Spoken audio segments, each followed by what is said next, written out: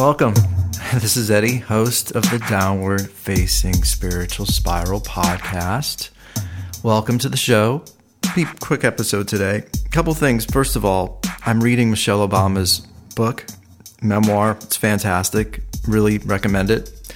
Check it out if you haven't started reading it. I feel like everybody in America is reading it, but I'm really, really digging it. So I thought I'd suggest that to you. Also, I just finished a show called Fleabag on Amazon. Probably one of the best shows I've seen. Comedies, incredible, great acting, great writing. Wow, just incredible. One of the most amazing shows I've seen in a long time. It's on Amazon. It's called Fleabag, and I highly, highly recommend it. It was actually, I talk a lot sometimes about sort of how I think the creative culture is sort of going in this sort of downward spiral. I think a lot of ideas are rehashed. There's not a lot of originality. And wow, I just couldn't believe how amazing it was. It was so original, so well done, great acting, great writing. So definitely highly suggest Fleabag.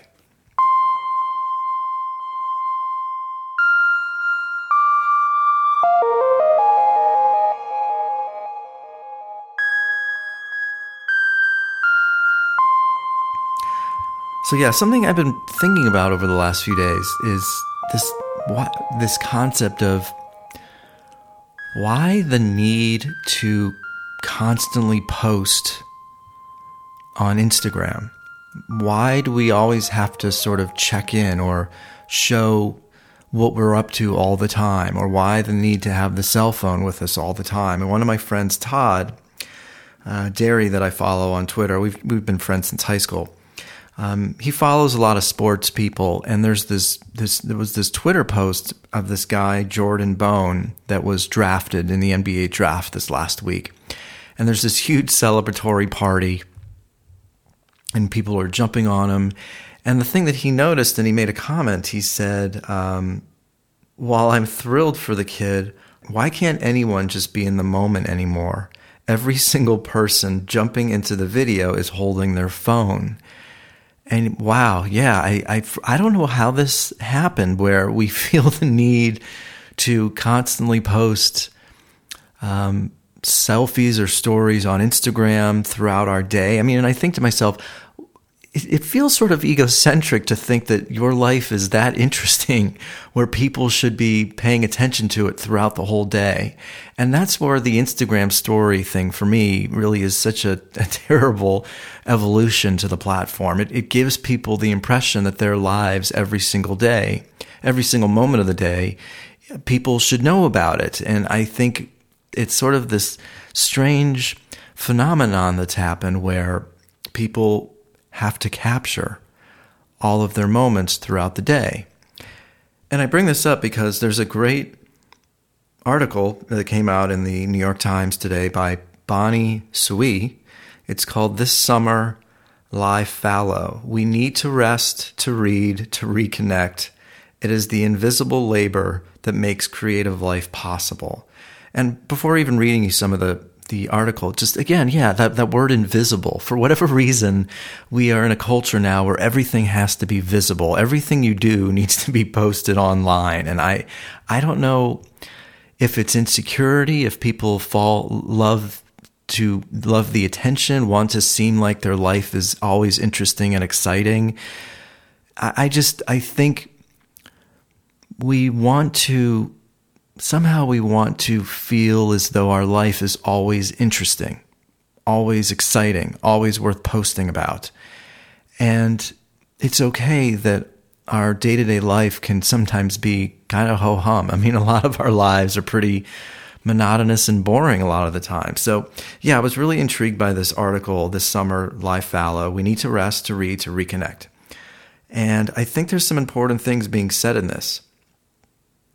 In a recent post on LinkedIn, Ian Sohn, the president of digital advertising for Wunderman Chicago, he writes, I deeply resent how we've infantilized the workplace, how we feel we have to apologize for having lives, how constant connectivity availability has become a valued skill.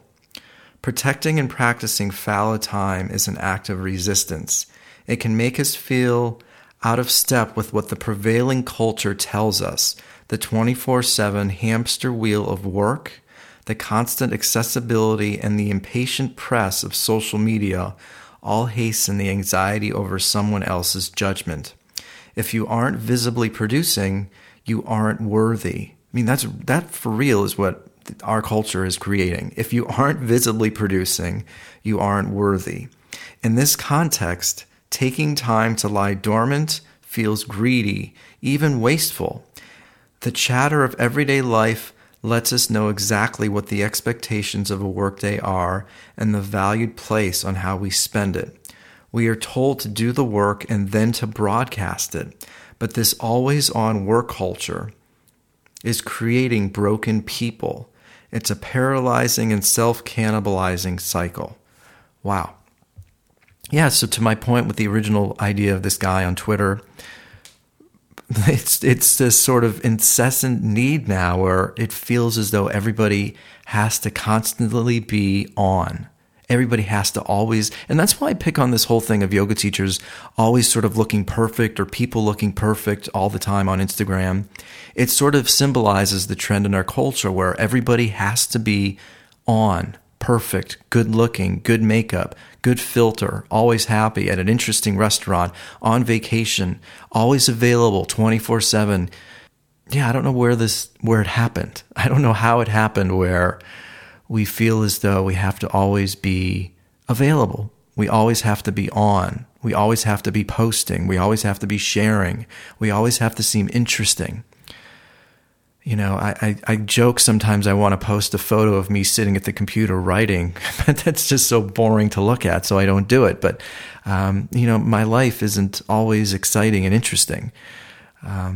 It can be monotonous just like everybody else's. It can seem boring. So I think that article is just a great reminder to not feel as though you have to always be on, that you don't have to always be exciting and put together. And somehow that's the culture that we've created. The phone is just a part of your life now, and you have to always be on. So yeah, that's it. I think that's the end of the show. I guess for me, this is a reminder that you don't have to always be on. It's actually probably good to just have the phone. It's funny, but just yesterday or 2 days ago, I didn't use Instagram all day because I didn't have a podcast that came out. So I didn't post anything about it. And even when I post, sometimes, you know, I'll see a couple photos or I'll get some messages. I did feel really, I found myself more relaxed and clear-headed that day. It felt like a nice break. So I don't know, just food for thought. Downward Facing Spiritual Spiral podcast. My next guest is Max Silverstein, who's a writer and comedian, stand-up comedian actually. He's coming into the studio this week on Wednesday, so that should post hopefully by the end of this coming week or the following week. And yeah, that's it for now. Thank you for listening, supporting the Downward Facing Spiritual Spiral podcast.